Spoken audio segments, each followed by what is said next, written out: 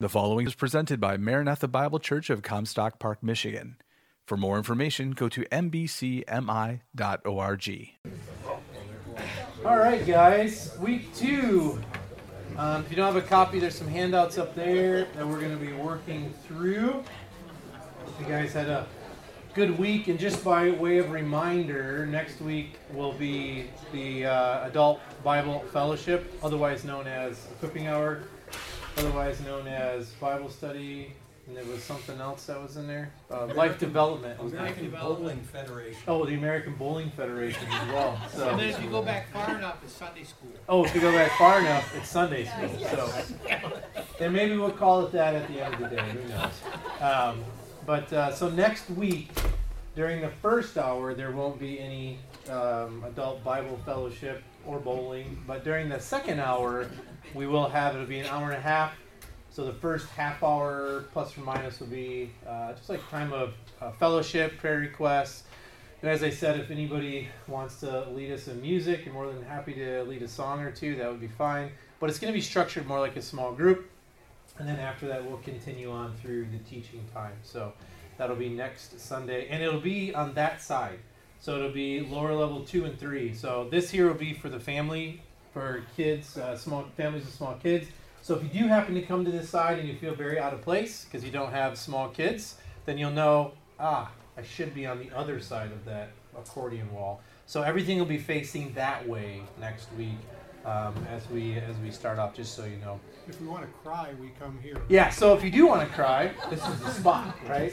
First service gets to you, just come and hang out here in the second service and you can weep. So we're continuing on biblical ethics. As you can see at the top of the page, week 2, major ethical theories and ethical norms. Just by way of review on the first page there, as I said last week, the challenge which is placed upon every Christian is to live as Christ in every area of their life during every moment of their life.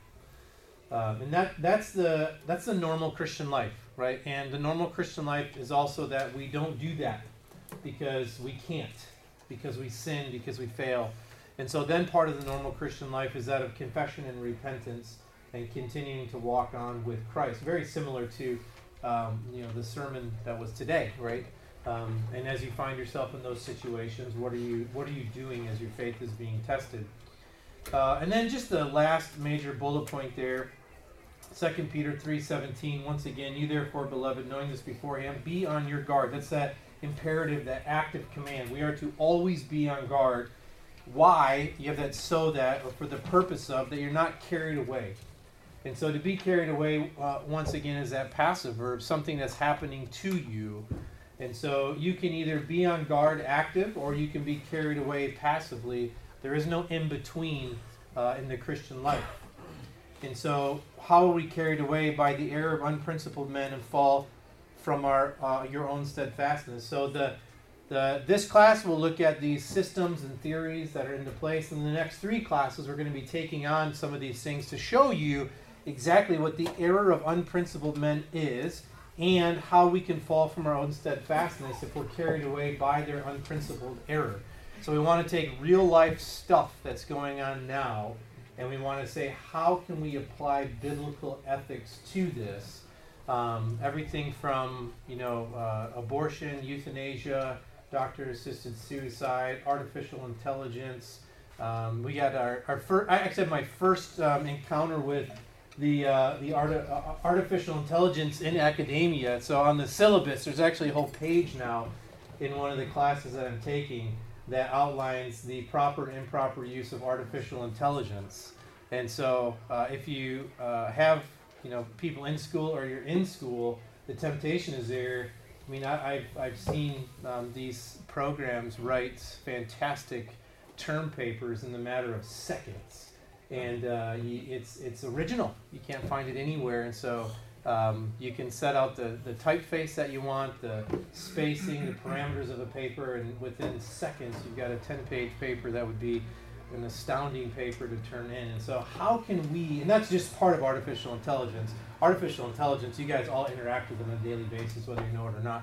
And so how the Christian can respond to these things, aside from buying a bunker in North Dakota, we want to be able to, which are cheap now, but we want to be able to interact with these things and live in the world where God has placed us. And as the sermon said this morning, we don't want to live in fear.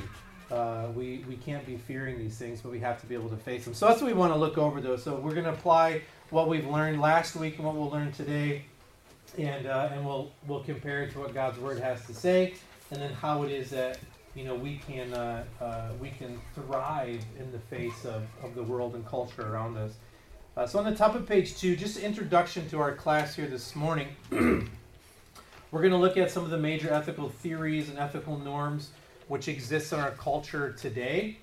And I believe that when we know what the world is thinking, we're better able to understand why they're making the decisions they are. And I find like one of the I don't want to say problems, but one of the issues that Christians face is we like to go at the fruit, right? But we oftentimes neglect the root of it. So you may be able to win a battle of the fruit. So what that means is you have a friend who's an evolutionist. If I can just convince them that creation is real, well, what does that do? Absolutely nothing. You don't get into heaven because you believe in the 6-day creation, right? So it's not a fruit issue, it's a root issue, meaning why do they believe in evolution, right? Why do they believe in euthanasia? Why do they believe in abortion? So yes, we fight against abortion. It's obviously a heinous act, but that's just the fruit of a belief system that's underneath it, and that's what we need to get at, right? And so that's what we're going to be looking at. Ultimately, as you see the third bullet point there, it's a worldview problem. I would say it's not as chaotic as what we're led to think that it is, because it's stemming from a belief system that people have, and their actions reflect that belief system. And so it's the last sentence there. We all have the same evidence, meaning we can look around and we can see the same things. When you can, I went to, my wife and I went to a Answers in Genesis conference once, and I remember Ken Ham saying, we have the exact same evidence, we just interpret it differently. That's a worldview issue, right? So we're not taking different evidence and we're saying we believe in creation because of this, and the evolutionist says, well, I don't believe in that evidence. They're saying, no, I believe in that evidence. I just don't believe in what your worldview is and how you interpret that evidence, right? And so that's what we want to get at, is at this worldview issue. And we'll look at that as why does the world believe what they believe? Why do we see the decline of our society right now? How are we getting to this spot? It'll amaze you that it's actually a lot simpler than what you're led to believe. And then just the next part there, I just wanted to cover this from last week quickly. I wanted to go over it before we get to the more practical stuff. And just so you guys understand, the Bible's authority is higher than all other authorities for ethics.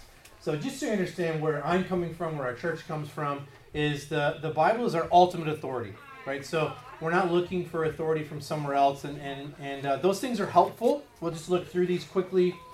Tradition and church history, once again, certainly helpful, but we're not saying because they've always done this in the church, we're doing it today.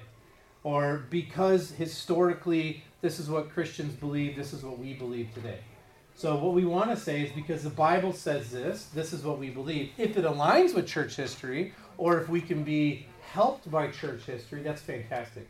But we don't hold to something simply because the church has always held to that. Human reason, and I like this, human reason is one of the greatest enemies of biblical authority. Our reason is certainly a useful and helpful tool, but it can never usurp what the Bible says. And so human reason gets into the way of a lot of things. That can't be because of this, is what oftentimes people will say. I don't believe that because it doesn't make sense. As if everything you believe has to make sense to you, right? And so we take what the Bible says and we set it aside and we say, unless that makes sense to me, I can't actually believe it. And what we're actually doing is wandering into what Todd talked about this morning, liberal theology. Because miracles don't make sense, because Jesus walking on water doesn't make sense, I can't actually believe it. Until that makes sense to me, as if God owes you that, then I'll actually believe it, right? And so we want to make sure we're not relying on our human reason. God has certainly gifted us with wisdom and reason, and those are great tools, but they are not infallible, right? Experience. Experience is one of those things that is super hard to get past as well. You know, the older you get, the more experience that you have. The younger you are, the more experience you think you have. And so somewhere in the middle there, we tend to rely on our experience for what we believe our reality to be. But as you see the bullet point there, our experiences are never quite how we have remembered. And they're usually based on subjective feelings. When we think way in the past, you know, there's a reason why the police want to get to somebody within a short amount of time as a witness.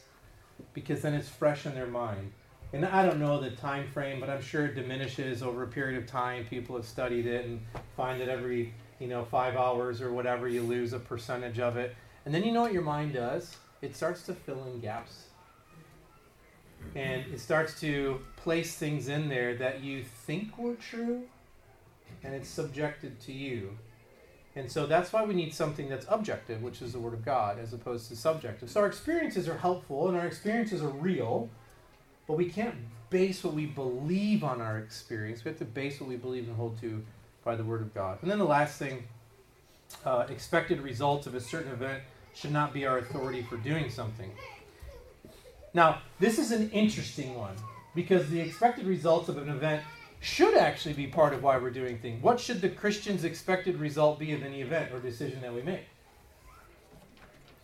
Do all things for the glory of God. So our expected result should be that God is glorified, right? But it's not the ultimate reason why we're doing something is to glorify God, right? That's why we do anything that we do. But what we're talking about here is to say, well, here's what I expect to happen, whatever that physical thing is. So I'm going to do that because this is what I expect to happen. Well, we can't do that because we're not God. And so a great example for you, which we'll talk about next week, when one of the debates among abortion is when a woman goes into labor and they say, if the baby's life or the mother's life, who do you want us to save? So now you've gone into an expected end result ethic, as if the doctor is able to tell you which one is going to live. I remember when we were pregnant with our son, I think it was our daughter actually, and the doctor had said, if this happens, who do you want us to save? I remember saying, I'm not signing any paperwork. I'm not having you choose who lives and who dies. Right? And so then we have to say, wow, well, wait a minute. So you'll let anybody die, you'll do this, right? So we'll talk about that next week. But the expected result can't ultimately be the ethic that we're living by. So that was from last week. I just wanted to cover the authority that we use is what Scripture says, even when it's uncomfortable, right? We have to make sure that we're relying on what the Bible says. If our ultimate goal is to glorify God in all that we do, then we have to use the means that He's given us. And the means that He's given us is through the Word of God. And, as was talked about this morning, by faith. Do we have the faith to know that God is ultimately going to work all things for His good? So, major ethical theories. Just a few ways that the world, we could say, interprets data. Right? Every day we make choices. We have to ask ourselves, on what basis are those choices being made? Some of you make thousands of choices in a day without even knowing it, right? Some of you make very deliberate choices throughout the day. And so we have to ask ourselves, what basis are we making these choices? What makes our choices good or bad? In other words, what's the criteria that we have to say that a choice is good or a choice is bad? And just a few of the ways that people interpret data. If you look at the top of page 3, two major primary categories, consequentialist and deontological ethical theories, to which and there's a third category, which is like personal, but we'll look at that in a minute. So teleological, teleos means like the end. It's a Greek word for like what is the end, what's the goal, right? And so consequentialist. And so it says there, what is morally good or bad, right or wrong, obligatory or forbidden, is determined by the value produced when it is done. So if somebody were to tell you that, just that sentence right there, I make my decisions based upon the value that's produced when the act is done, what should your first question be? Well, you're saying that the end justifies the means. Right, so that's what you're saying. What would your question to them be? I mean, that statement right there, when I read that statement, I have a question that pops into my head immediately. Who did To what end? What was the act? Right, but who said something value? Somebody said it. Who determines the value? Who determines the value? See, this is the worldview issue that we're talking about. So what they're saying is, I get to determine the value. That's a huge statement. So if I believe murdering somebody is for the better of the group, that's my value, and I believe that our group is going to value the most by getting rid of this individual, then that's what I do. And somebody else, that guy that I'm going to murder, says, well, do I have anything to say in this? I don't actually value that. Well, no, we believe that by getting rid of you, that's going to benefit our society the most. That's going to benefit our culture the most. So the ends, as we say, justify the means. Maybe you've heard those things. But I really want you to understand the fundamental worldview issue. Who gets to determine the good, the bad? Who gets to determine the value? That's what we're striving at. So then you have deontological, non-consequentialist theory. So deontological approach, the term derived from the Greek word deon, meaning what is due, asks only about the intrinsic rightness or wrongness of an act, meaning our duty is to do that which is intrinsically right. So what would you ask somebody that said, I only do what's intrinsically right? Who determines what's right? Who determines what's right? Even intrinsically, what they're saying is that thing that's inside of you is determining what is right. Well, what does the Bible say is inside of you? Wickedness. So now we're relying on somebody filled with wickedness to tell us what's actually determined to be right. Yeah.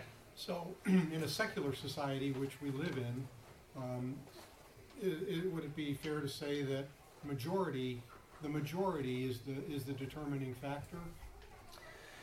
Yeah, I would say that's certainly part of it. The majority would be the determining factor, yes. You can certainly see how that's coming through, but I would say our society has turned, which we'll talk about here, into from the majority to the loudest voice. I mean, we're believers. We have a worldview that is separate and distinct from society. Yes. Correct. And so we live in part of this worldview with a different values basis than they have. Yes. Yeah, which I would say in our day and age today, maybe more so than 50 years ago, is starting to become far more evident that the worldview systems are very, very different. So yeah. And perhaps a silver star is worth giving to this person who says they're motivated by doing what's right. Right. So there's that. Right. Yeah, because I would say, there's civil rights. I mean, like, the people aren't saved do right things. So I don't want you to think that, right? Like, there are people that are not saved. They're doing it for the wrong reasons and motivation, but they can do right things. And I would say people are saying, I'm just striving to do what is right. The problem isn't that they're striving to do what's right. The problem is the worldview that they have and what actually is right. So yeah, I would certainly commend somebody for saying, I want to do what is right. You have the unbeliever who starts an orphanage or a school or, digs wells in Africa, something like that, which is fantastic. They want to do what's right. They just don't have the full picture because they're not born again. So yeah, I would absolutely agree. Isn't that even the people that pick up our trash, pave the roads? I mean, yes. It's the goodness of God. Yes. Isn't it? Yeah, the blessing of the righteous and the unrighteous. Yes, absolutely. Yeah. And then you have the personalistic or personal theories, ethicists who stress the impact of a given action or policy on people, making that their primary criterion for good or evil. For them, duty and ends can be important, but the key is whether people are hurt or helped, whether they grow closer or are pushed further apart. And so we're seeing this actually more in our society today, where they're saying, how can we pass laws? How can we govern the people to get them more as one group, right? So we've kind of confused our ethnic diversities with racism, right? And so what we said, if there's any diversity between people, then you must be racist. Well, that's crazy. It's never been like that before. We all have different likes and dislikes, right? And so they've kind of mixed these together and now said, if you yourself are not participating in everything that every ethnicity does, then you're obviously racist. And so those are the laws that you're seeing coming out now to try to get everybody just blending into one kind of pot, as opposed to what America was built on, which was the mixing pot. So you had various ethnicities and groups of people, and that's what actually made it so great. was that you could come here, you could still be your same, culture that you had instead of trying to blend in. So this is what we're seeing here now. Then you have the mixed theory, and really this is from benevolence stems principles such as principle of utility, the things that need to be done, principle of not injuring anyone, principle of not interfering with another's liberty, from justice, which follows principles such as equality before the law. And this theory is deontological as it consults rules, and it's teleological because it's saying these rules to live by that best fit utility and justice. So this we're also seeing here, meaning it's kind of a forced benevolence, right? And so they're saying, here's how we're going to make laws now, so they benefit people for the purpose of this. Like that's that end, that teleological. Like what's the end goal? And so that's this kind of mixing them together. So now in our day and age, we're seeing kind of this wholehearted mixture of what's going on here as they're trying to. You can see it because they're trying to please various groups by passing different laws or different regulations for each group. And so how can we best please everybody? And that's what we're seeing here. Benevolence. Just read an article yesterday. I showed my wife. They have, in the state of Michigan, was it 270,000 electric vehicle chargers for low-income housing. And it's going to be paid for by our taxes. But the vast majority, if not all the people who own electric vehicles don't live in low-income housing. And so I just asked I would never own one personally, but I asked myself, why would we spend tax money on these things? I don't know the end of it, but those are the things that are coming down to show that everything is fair, right? So yeah, your electric vehicle may be $60,000-$70,000, and the government's giving you X amount of rebate for it, and then we're going to make sure that there's a charging station for it at your block so you can take care of these things. And so that's just one example of what this would be. They're looking at it as benevolence. Like we're helping out a certain people group who can't have a charging station. And my question would be, why do they need a charging station, right, if they don't actually have a car to charge? And they can't afford the car because it's out of their means. Right, yeah. I can't afford a car. Wealthy people The electric car. by large. Yeah, absolutely, yeah. And so that's what we're seeing now is kind of a mixture of this. And then what I want to just give you kind of a brief overview of each of those. And as we look through the things that are happening in our world today, you'll be able to catch on to say, oh, that's this kind of thinking or that's this kind of thinking, right? Then on page 3, you have ethical norms. When most people think of ethical norms or ethics or morals, they think of rules distinguishing between right and wrong. And just a few of those, the golden rule, right? Do unto others as you have to do to you.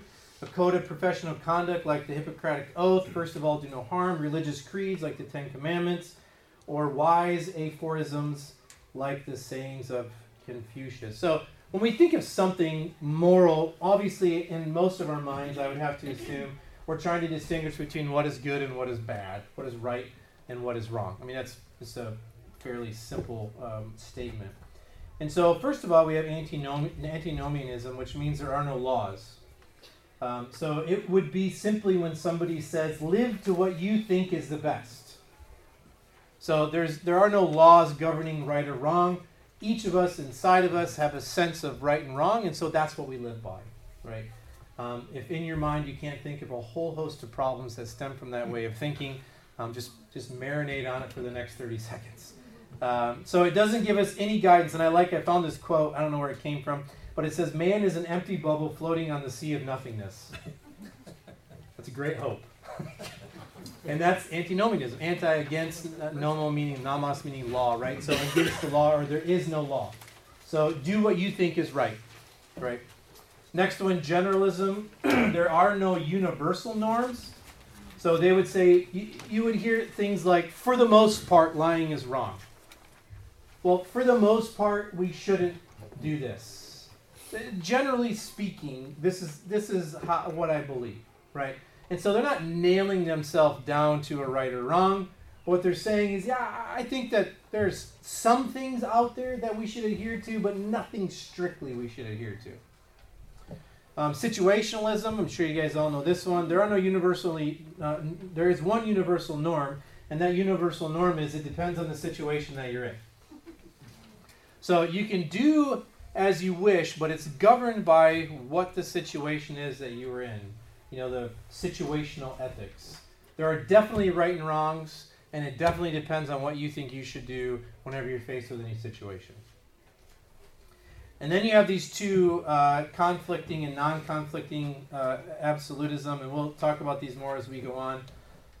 But there are many non-conflicting universal norms, meaning there are things that are always wrong. So God has given us absolute moral norms that cannot be altered, like thou shalt not murder. Right? It doesn't say thou shalt not kill. We're not anti-military or anti-self-defense. We believe in capital punishment that takes place at the hands of the government. What we're talking about is murdering. You can't go to your neighbor's house because he hasn't returned your hammer and murder him, right? That's what we're talking about here. So there are ethical norms which are universal in nature. And as you see the last sentence underneath that bullet point, the norms never produce more conflicts. Meaning that by following one ethical norm that has to be taken place, you are not then sinning by breaking another ethical norm. And this is where it gets a little bit hairy. I'll give you the example we used last week. You know, you're hiding Jews in your attic, and the guy comes. Do you say, yes, they're up there so they can be murdered? Or do you say, no, they're not there, and you lie? No, they're not there. Lie. Yeah, some people it's an easy answer. Some people it's not. Right? I don't know if you ever heard the whole story that took place during that time, but the sister had hiding Jews under the table, right, in the floorboards. And they said, where are your brothers? And they said, oh, they're under the table. And so the Nazis came and took the tablecloth off and they weren't there.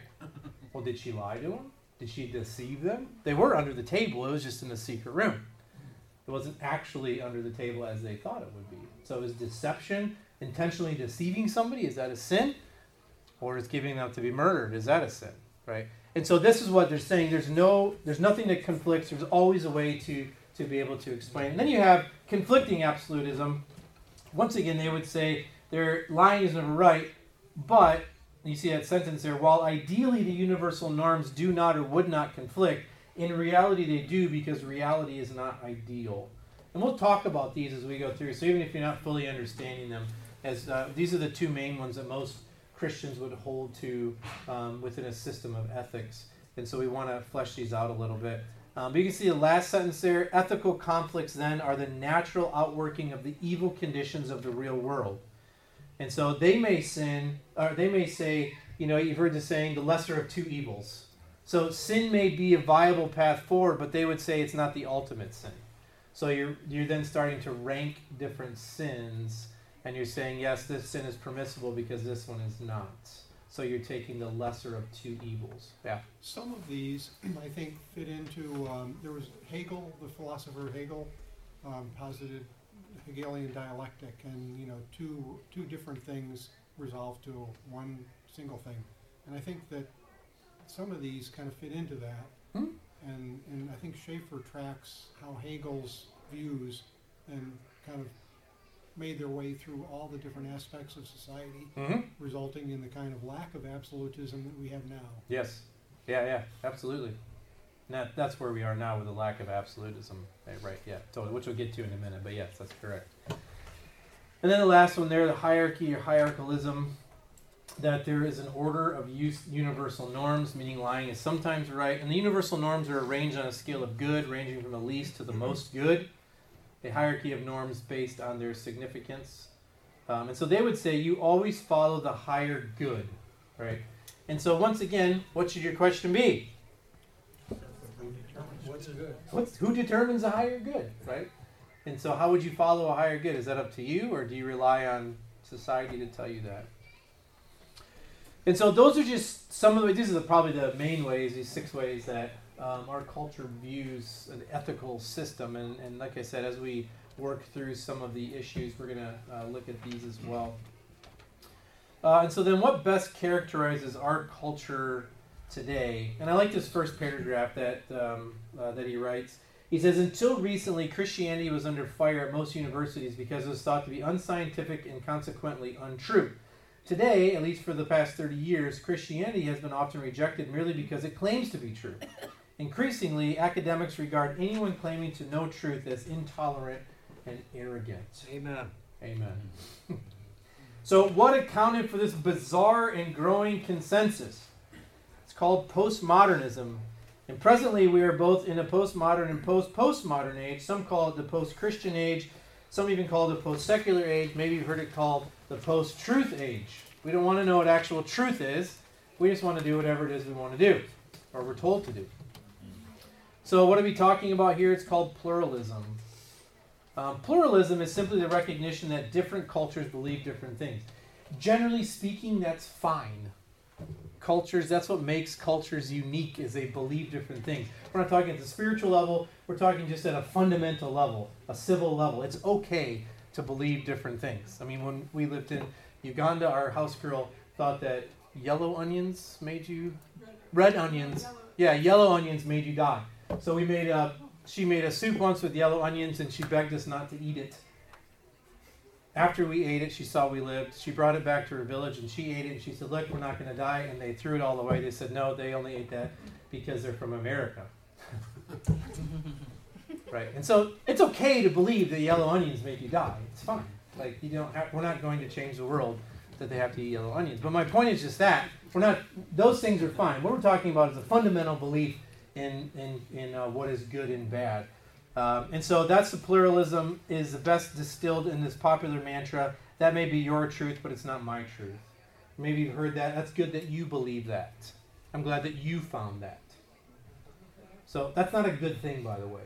There's no such thing as absolute truth. Right, absolutely. There's no such thing as absolute truth. So you see that next quote, pluralism in a general sense says there can be multiple perspectives or truth that exist simultaneously, even if some of those perspectives are contradictory. It's contrasted with monism or monism, which says only one kind of thing exists, dualism, which says there's only two kinds of things, for example, mind and body, and nihilism, which says that no things exist. And then pay attention to what's being said here. Multiple perspective or multiple truths can exist simultaneously. I hope you understand that that is just absolutely absurd, right? Especially if you're an engineer and you're sitting here in the room. Can you have two truths which are equally true? And I like what Walter Martin says in his book Kingdom on the Cults. He says, truth by definition is exclusive. If truth were all exclusive, nothing would be false. So you understand that. If everything is true, then nothing is false. So we live in a world just full of truth, and nothing can ever be false, which we know that statement in and of itself is false. Our culture has long ago come into the church, and the church has bitten off all that it could. With the rise of questioning everything in the culture, so it has happened in the church. And so our culture now is based on the fact that we can't actually know truth. And if you were to say that you did know truth, you would just seem arrogant, and you'd be repulsive to them to think that you would actually be able to know the difference between what is true and what is not true, and then to be able to tell somebody that they're false, to tell somebody that what they believe is not true.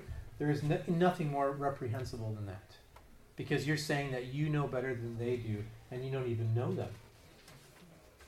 And so what has happened here, you see the next line is there, the deconstruction of truth.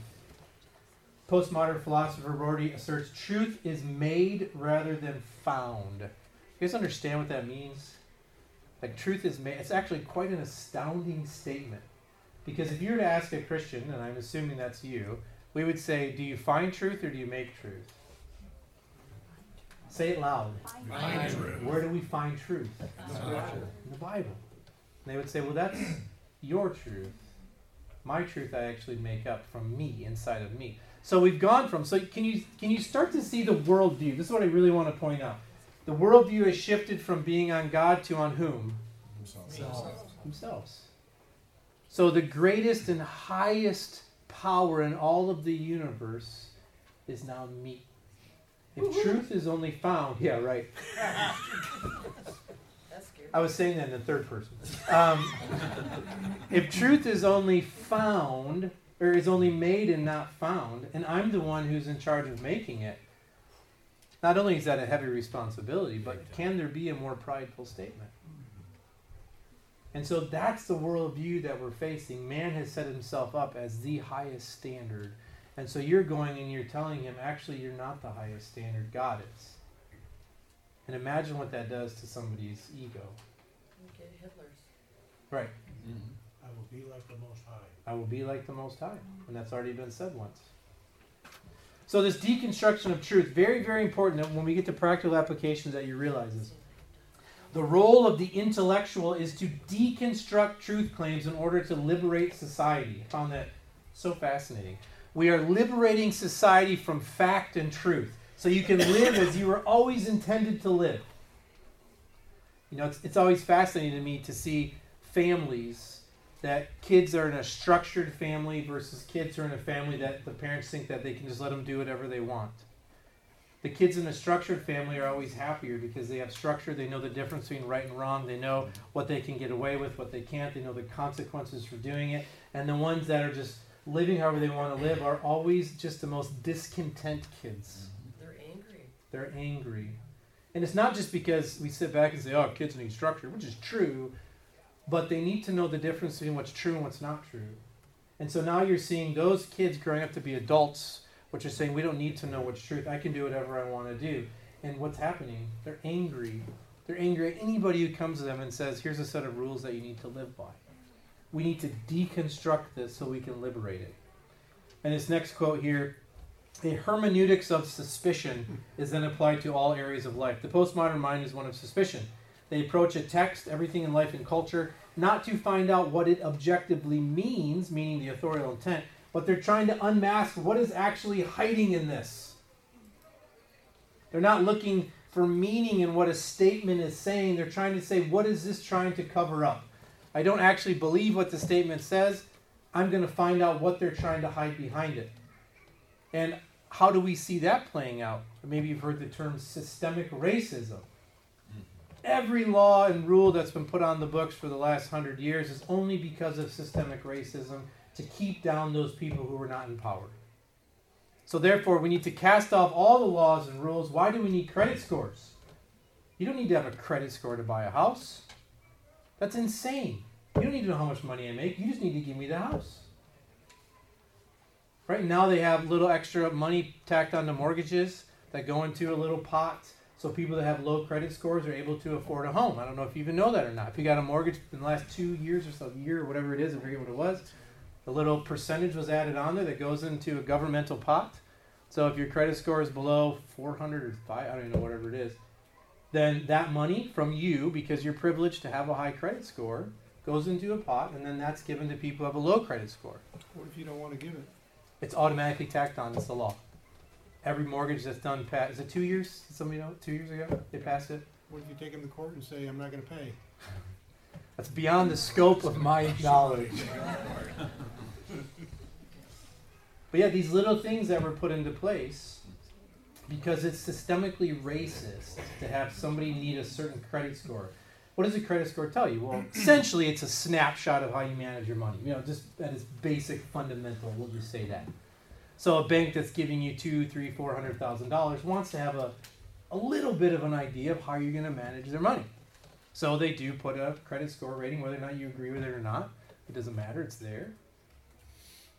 And so they would say, no, that's racist. It doesn't matter how I manage my money, I can do whatever I want.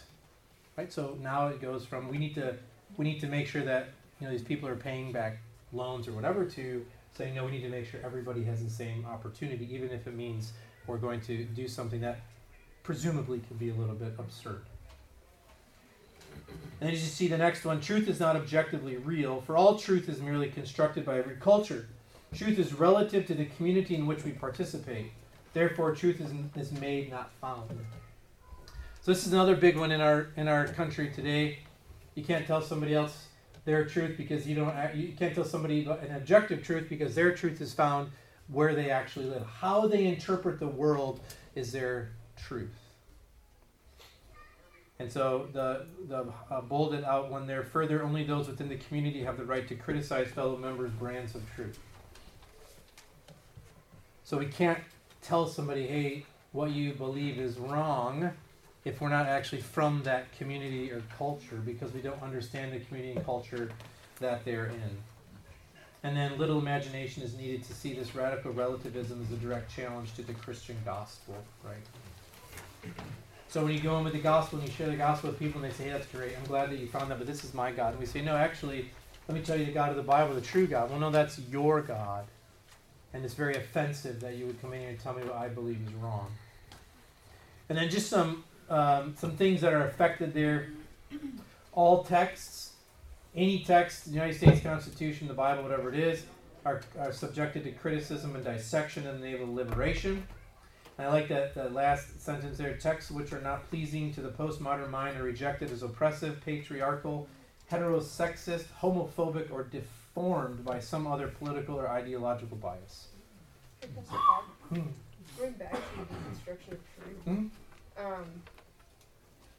with your comment of how this is seeped into the church, a lot of these same ideas and principles exist as social norms within church behavior, rather than upholding speaking the truth in love and addressing sin. How do you confront when it is seeped in under the guise of social norms and just cultural behavior? How do you balance that in a church culture when trying to address sin, and how do we live our lives, and also preferential issues? Does that make sense? Yeah, and that's a great question, and I think we'll be addressing that as we get into more of the practical stuff. But just kind of a 30-second answer would be, all of that starts with the leadership of the church and the preaching of the word and what's being taught. And if we show our dependence on the word of God, then that hopefully goes out to the people that says, hey, our leadership depends on God's word. We too need to depend on God's word. And so you are right, though, a lot of times, because we spend, all of us spend the vast majority of our days in our secular culture. Because you work there, you go to the grocery store, you see stuff on TV, all of that. So we ourselves need to fight that tendency on a personal level, and then we have to be able to welcome biblical Christianity into our lives as people do come to us and confront us with that. But yeah, that's a great question, and hopefully we can flesh that out a little bit more over the next few weeks. And then, the next bullet point, our culture has lately taught an entire generation the most important value is tolerance. And so you can read that. I want to jump down 1, 2, 3, 4, 5, 6 bullet points from the bottom, speaking of tolerance. It says, in other words, the world has decided there's no truth except what one believes, what one wants to believe. Nobody's allowed to challenge that truth unless they are from the same culture or subculture. If you're not tolerant of what others believe, then you're a part of the problem. And this quote here I thought was really good. Tolerance does not mean tolerance. It means first acceptance, second celebration. That is totalitarianism. You not only have to live with what you may differ with, dear citizen, you have to celebrate it or pay a steep price. And so you see that in businesses, right? So if a business isn't supporting the LGBTQ agenda, then they're looked down upon if they're not just supporting it, but actually celebrating it, right? And so you get to hear of the businesses that support these things, and then they get funding for it. And so if you want to get funding, then you have to support certain agendas. And then the next quote there from Archbishop Chapwood, he says, evil preaches tolerance until it's dominant, then it tries to silence good. And I thought that was really good. Evil does preach tolerance. Just tolerate us. Let us live how we want to live. They say, okay, you can live how you want to live, but then what happens? It says, okay, now you're on the wrong side of history. Have you ever heard that before?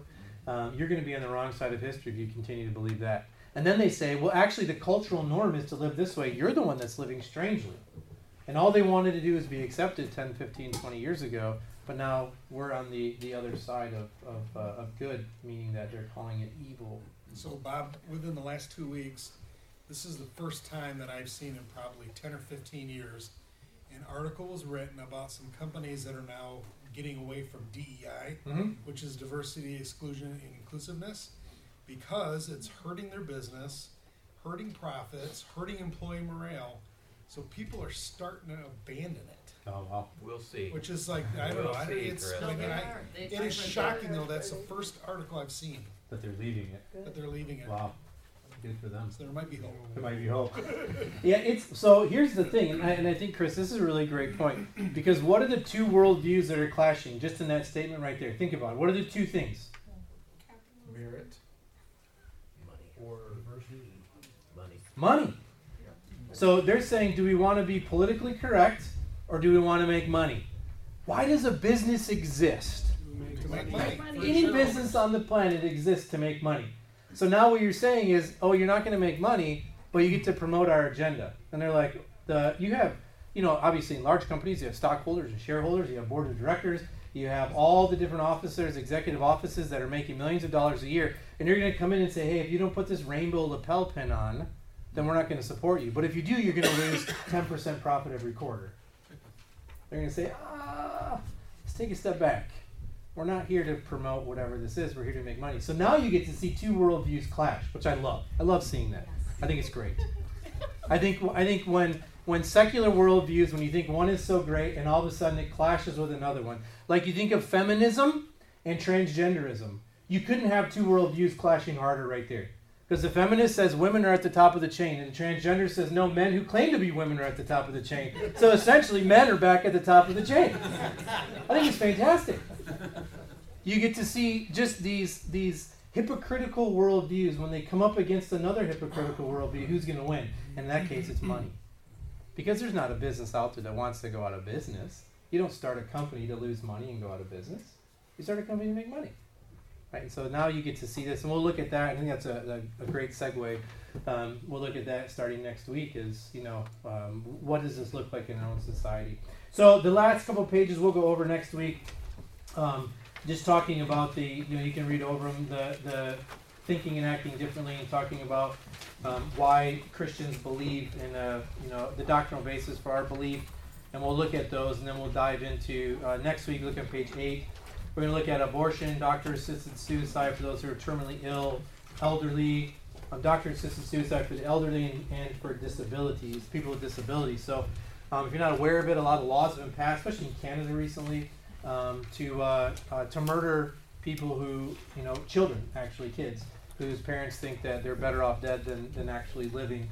And it's not far from coming here into the States as well. So we'll tackle those. Is there ever a time where it is biblically permissible to end the life of somebody like that? So let's pray, and we'll close our time together. Lord, we thank you for your word. We thank you for the clarity that it has. We thank you, Lord, just for the benefit that we have as believers by following your word. And Lord, we pray that you would just continue to bless our study.